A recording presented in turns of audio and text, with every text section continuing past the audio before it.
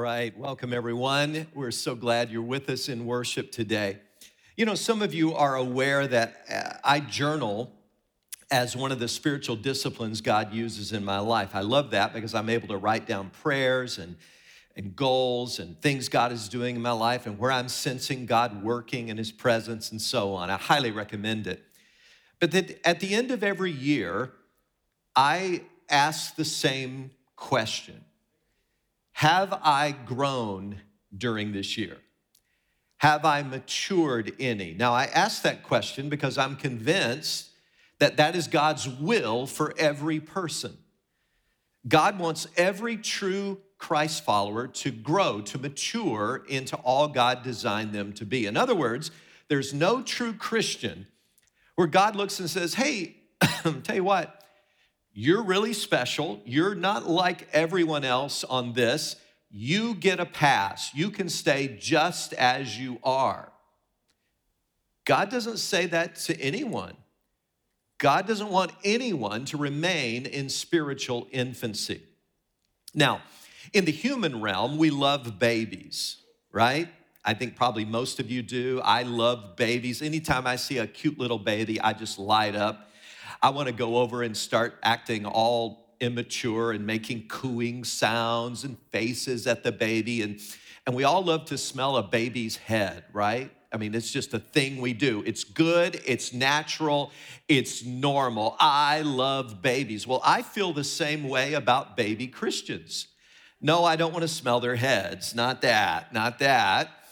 But I think Christians who are brand new in the family of God are exciting to be around. In fact, they can make a church come alive. They're so eager to grow. Everything is still a wonder to them. They've not lost their first love, and I just love to be around new believers. Now, I want you to think about this.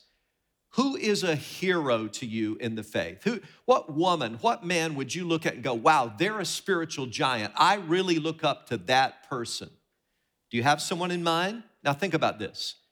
That woman or man was at one time a spiritual infant, a brand new baby in Christ, because everybody has to start there. Everybody has to start as an infant, okay? But there's something profoundly tragic to be around a person who's been a Christian for many years, possibly even decades, and they are still a spiritual infant. For some reason, they've just not grown, and honestly, that's not cute anymore. It's actually tragic. Well, today's passage from the Bible, Hebrews chapter 5, we're going to look at in just a moment, is, I believe, perhaps the best section in the whole New Testament to define what maturity really is. So these verses, and I'm going to start in a moment in Hebrews 5, verse 11, they not only define Christian maturity, but they tell us how it happens. So let's look at the passage together, and then let's unpack it for these minutes we have today. Starting in verse 11 of chapter 5. Concerning him, we have much to say, and it is hard to explain since you have become dull of hearing.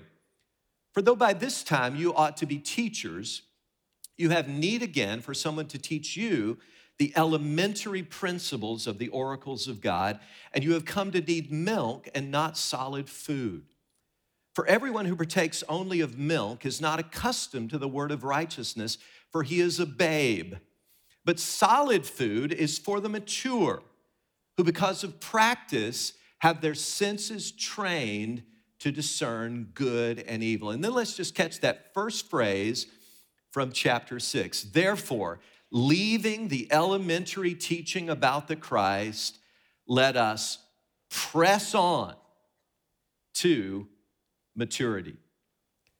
This passage is a powerful call for every one of us to grow up in Christ, to press on to spiritual maturity. And based on that passage, here is the little thesis statement I put together today. And it kind of has three parts to it. Christian spiritual maturity is defined and determined by what you take in as spiritual nourishment, that's the first part.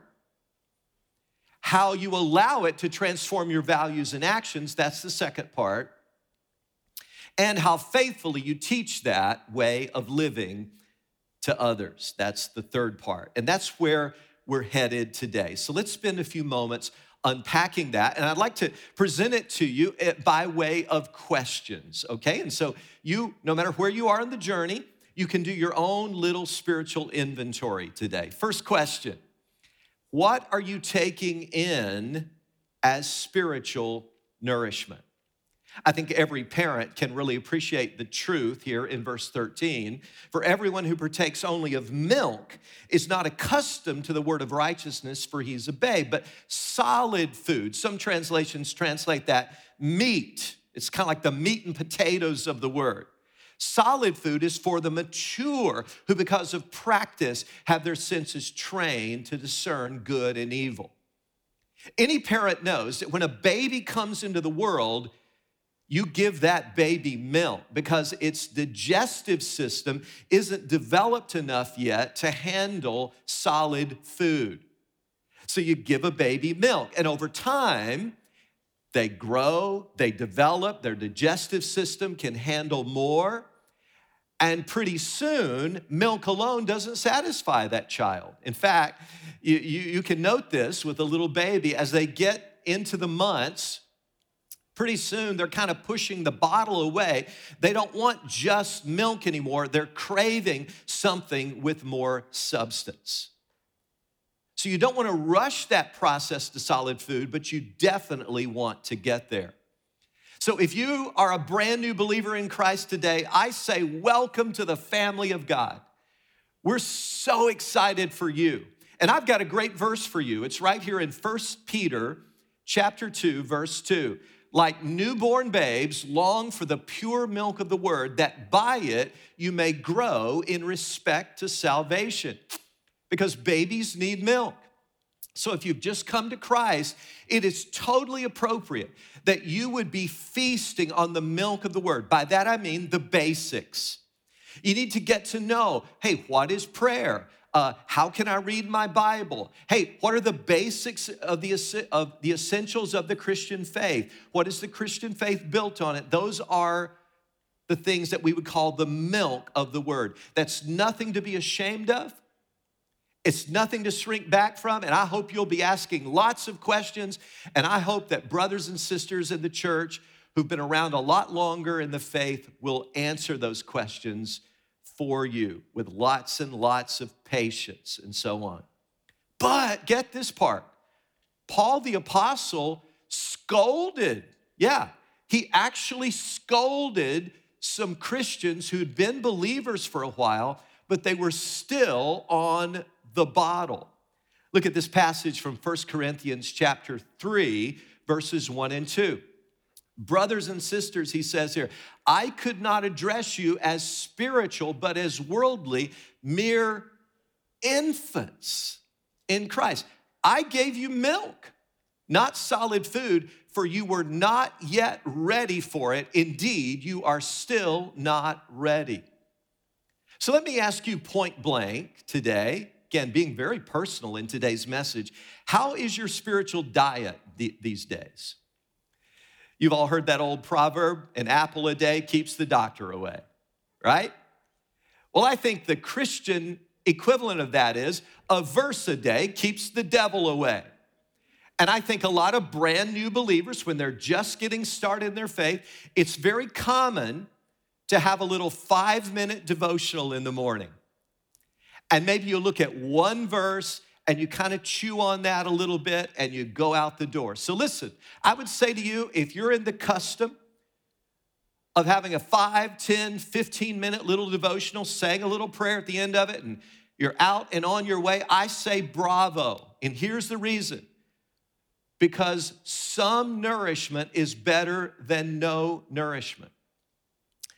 I have this philosophy that I've probably worn out with my family. Something is better than nothing. My whole family's probably gotten tired of me saying that. Something is better than nothing, I say. And I'm saying that when it comes to any kind of discipline, any kind of exercise, any kind of Bible study or spiritual input, something is better than nothing. So bravo if you're spending 5 minutes and looking at one verse a day. God bless you. But let me ask you a question. Humanly speaking, could you survive on 200 calories a day? You'd get emaciated pretty fast. In a matter of weeks, you would be a skeletal person. You would be practically skin and bones.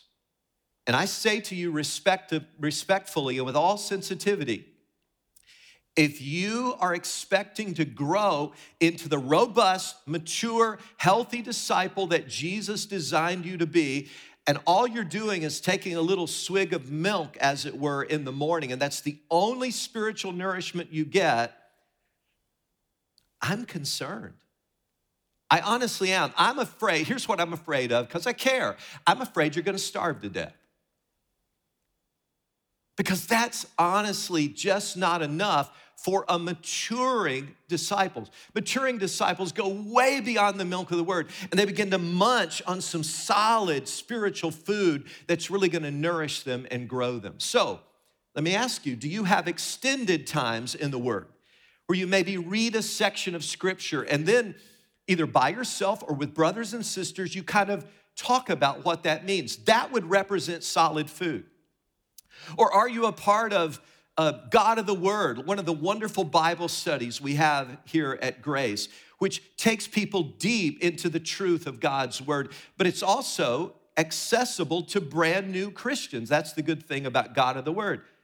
Anyone can benefit from it. Or are you maybe taking some verses or passages of scripture and committing them to memory and then regularly chewing on them and meditating on those and asking God, what do you want to say to me through this? Now listen, that would represent also getting solid food that will nourish you. So if your answer to any of that is no, I just don't have anything like that, I say it again because I care. Wow, I'm just afraid you're starving to death.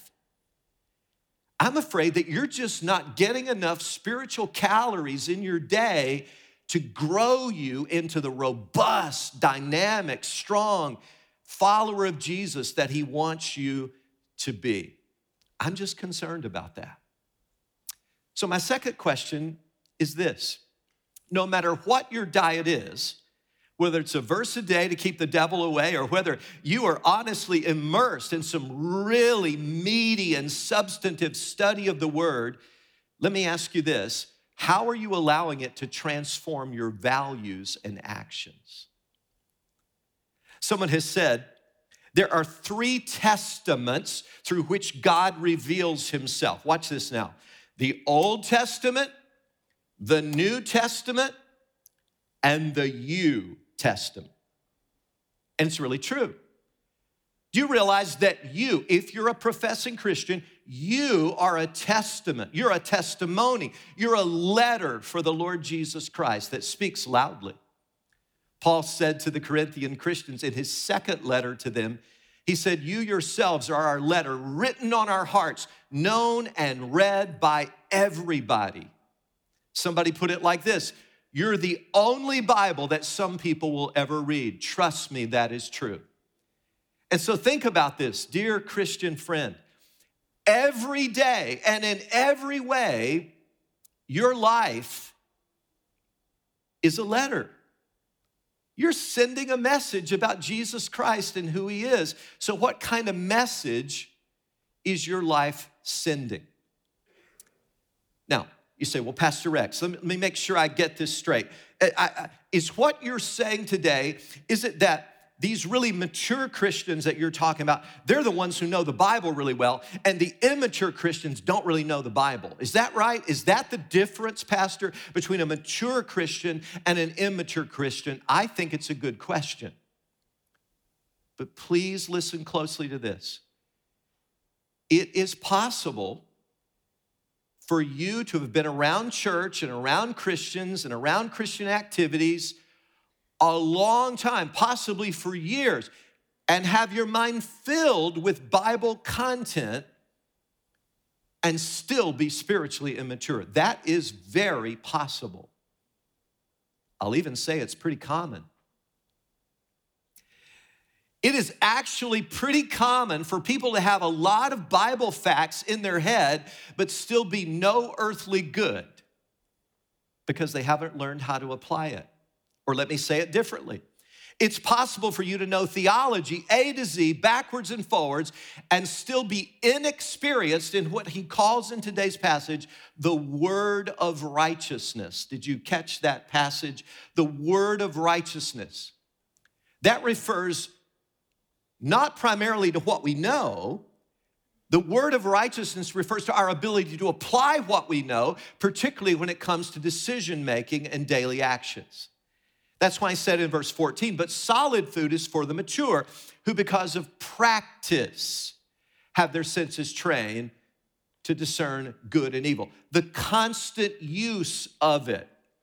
That word trained, by the way, there comes straight out of the athletic world. It's actually the Greek word that we get our word gymnasium from. So the New Testament says, look, you're like a spiritual athlete. It regularly uses this language, by the way. It compares us to athletes.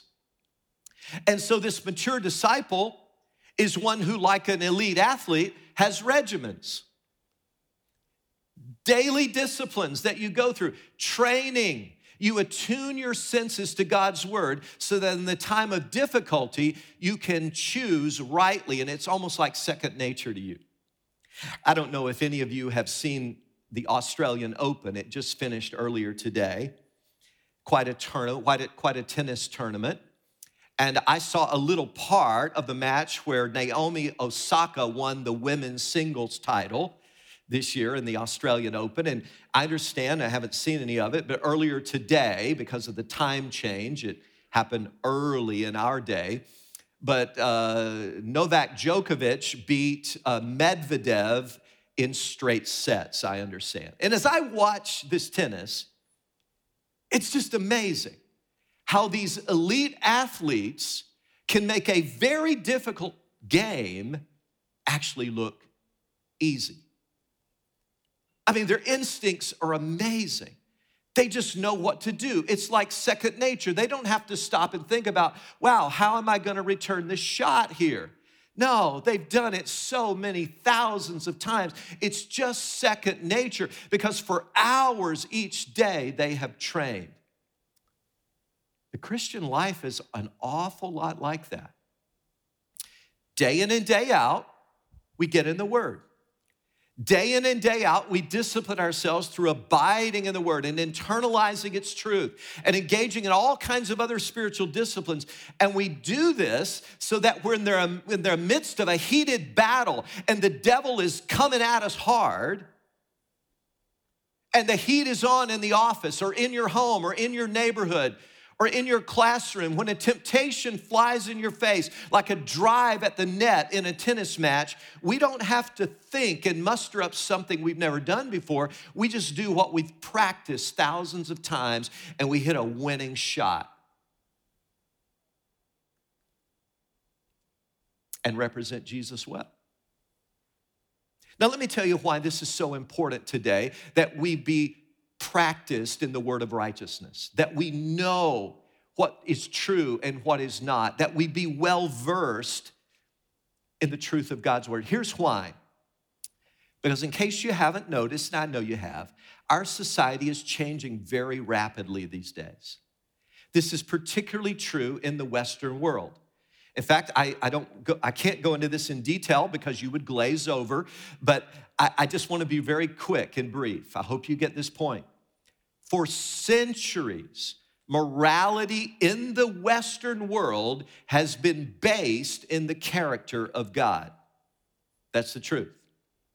Never was lived out perfectly at all. But it's at least agreed that morality is based in the character of God. God is loving, so we should be loving. God is kind, so kindness is a good thing to pursue. God is just, so we should pursue justice in our court systems. God is merciful, so we should be merciful. Again, let me say loud and clear, that has never been lived out super well by any group of people or any society. But here's the point. They at least agreed that God's character was the basis of morality. Today, all of that has changed. The moral base today is no longer God, it is general consensus.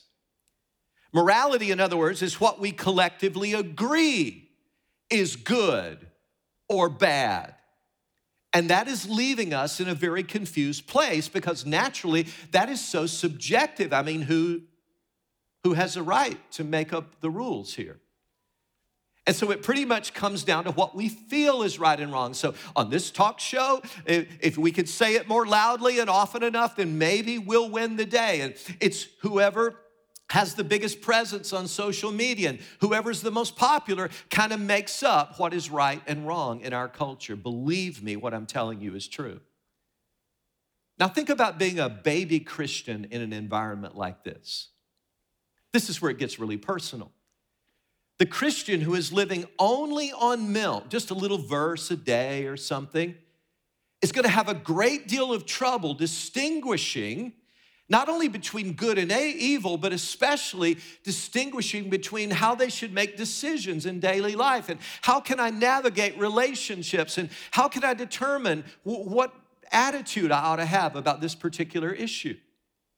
And they're going to be tossed back and forth by the waves of public opinion and blown here and there by every wind of teaching.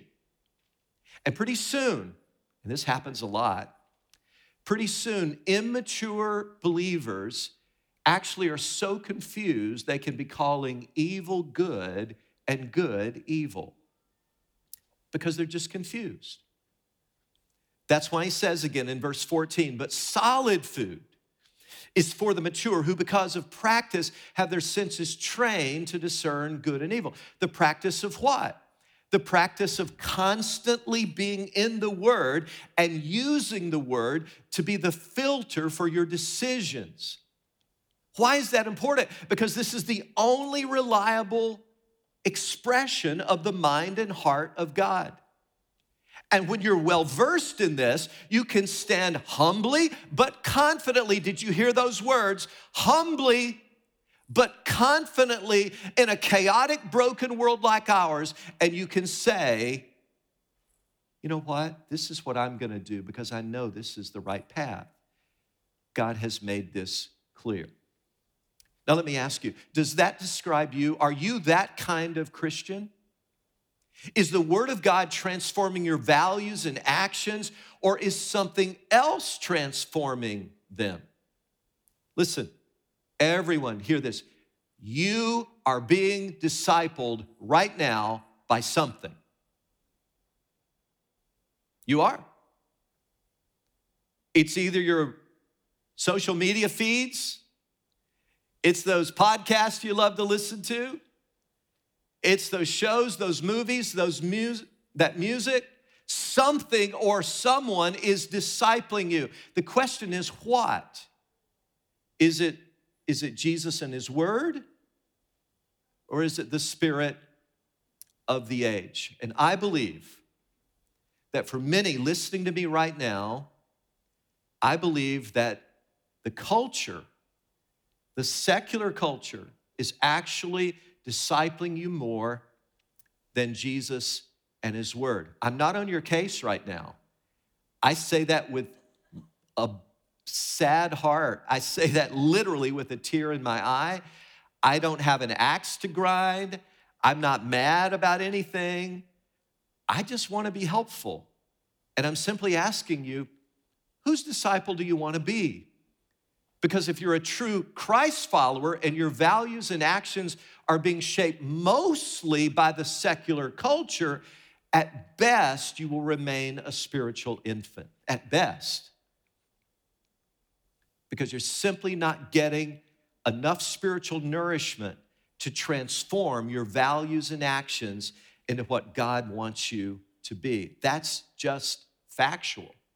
That's just reality. Well, the final and third and final question that I want to present is this. How faithfully are you teaching that way of living to others? How faithfully are you teaching it? Now, by that way of living, I'm talking about the Jesus way. By the way, did you know that disciples weren't first called Christians? This movement wasn't called Christianity at first. It was called the way, because they were men and women who were just walking in the way of Jesus. Like John says in 1 John chapter 2, verse 6, hey, whoever follows him must walk as Jesus walked. Just do what he did. Go in the way that Jesus went. Follow him, study him, learn from him. So a mature Christian who is one who walks in the way of Jesus and then puts into practice what they know. Now here's the reason that's so important. Because as you grow as a disciple, your decisions are actually going to become a bit more difficult. Did you know that? Study the disciples. At first, when Jesus called them, he said, hey, leave your nets, come and follow me. I think that was a pretty hard decision, don't you? Leave your nets, follow me. But 3.5 years later, the question was much, much radically harder. Will you die for me? That was the question. Later, it got harder. Early in their walk with him, Jesus asked them to make the somewhat difficult question of, hey, let me disrupt your life a little bit. Would you come to me? I'll comfort you. I'll teach you what it means to hang out with me and learn these new values of the kingdom. But later he said, you go be my martyrs. Go lay down your lives for me. Go be witnesses for me. Go talk to people about me. That was a much, much harder decision to make. So I'm saying to you, if you're following him today, the decisions are actually going to get a little harder, not easier. Here's what I want you to hear. The day that a decision is laid out before us by the Holy Spirit through the Word of God, and we say, God, I won't do that. I refuse to obey you. At that moment, our discipleship stalls. And what's more, if we continue in disobedience, we can actually regress to the point of becoming like spiritual infants again. So the writer says here in verse 12, for though by this time you ought to be teachers, you have need again for someone to teach you. Hear this part. The final mark of a mature believer is that they're teaching others. Are you teaching others? No, that doesn't mean you need to be a great orator or a public speaker. It means that mature disciples so live the way of Jesus that both their actions and their words are teaching and impacting others for good. You're passing on what you know. Are you doing that? Maybe you're a mom and you are teaching your children to make right moral judgments based on the solid food of the Word of God. Or maybe you're a guy out there and there's one man in your neighborhood who's a brand new Christian, and you sit down with him maybe once a week, open up the Bible together, and you talk about God's Word and how it applies to your lives. Or maybe you're a woman out there and you're in the corporate world and you're kind of a pace setter out there, and you're a great leader, and you're finding ways to teach the way of Jesus and relate to your colleagues in the boardroom and in the corporate offices, and you're bringing your values to bear in your work. Or maybe you're a grandparent, and you're praying for and spending time with your grandchildren, and you're trying to inculcate in them the solid values and beliefs of Jesus Christ and God's Word. Hear me. It is impossible to be a fully mature disciple of Jesus unless you're passing it on in some fashion. Mature disciples disciple others. Mature disciples become reproducers. And I want to say to you today, and I think I'm looking at many people today where this is the truth, you have a lot more to share than you think you do. But because of fear or anxiety or insecurity, you remain reluctant to pass things on, to share. But if you're growing in Christ, if you're amongst what he categorizes here as the mature, you will teach others. It will be a natural consequence. So let me close by saying this. Who are you teaching? Could it be that God, the Holy Spirit, is getting personal with you today through his word, and he's saying, look, by this time, you ought to be teaching. You ought to be passing this on in some way. You've got so much I've built into you, so many things that you can share. It's time to get on with it. Friends, I'm convinced there's no greater stimulus to our growth than when we begin to teach or minister to other people in some way. I've told you this before, I know, but it's my own experience. As a Christian of 13 years old, my little church down in Tennessee had the audacity, I can't believe they did this, to ask me, a 13-year-old, just been a born-again Christian for a few months, they asked me to teach the 11 and 12-year-olds on Sunday evening. Wow. That caused my growth to take off like a rocket. I found myself explaining things in the Bible to them, answering questions, helping them in situations in their lives. And then a few years later, as a sophomore in college, I went on my first short-term mission trip. It happened to be to New Orleans. And I'll never forget this, another growth spurt in my life. I'll never forget it. Being out on the street, there were 10 of us who went. Being out on the street on Canal Street, near Bourbon Street in New Orleans, literally the first person I talked to, true story, said, hey, have you heard the good news of Jesus Christ? He started making these kung fu moves. I think he was on acid or something. And he said, I am Jesus Christ. And I wanted to run back to Tennessee as fast as I could. But I persevered and I kept sharing, and we had a chance in those 10 days to serve underserved people in that community and help introduce a lot of people to Jesus Christ. It was like a turbo boost to my spiritual growth.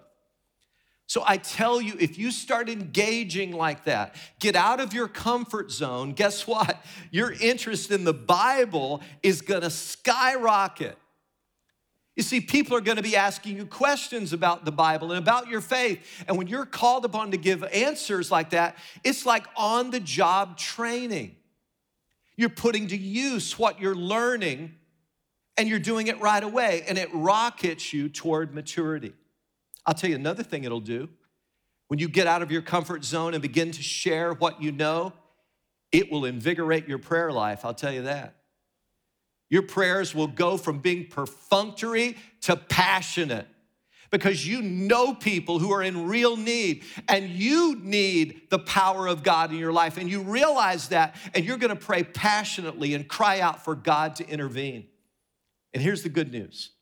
God is gonna use all of that, to create this deepening appetite, hunger, and longing for more. And when you teach, listen, when you teach because your heart is full, your heart becomes fuller because you teach. And I just can't help but believe that God is nudging, God is prodding, God is calling a number of you today and going, hey, just like in this passage, by this time, you ought to be teachers.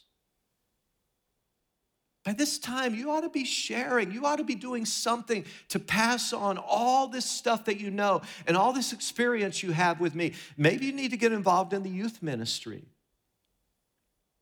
at your campus. Maybe you should become a part of the hospitality team or a short-term mission trip, or jump into one of the many Grace in Action ministries and start making a difference out in the community.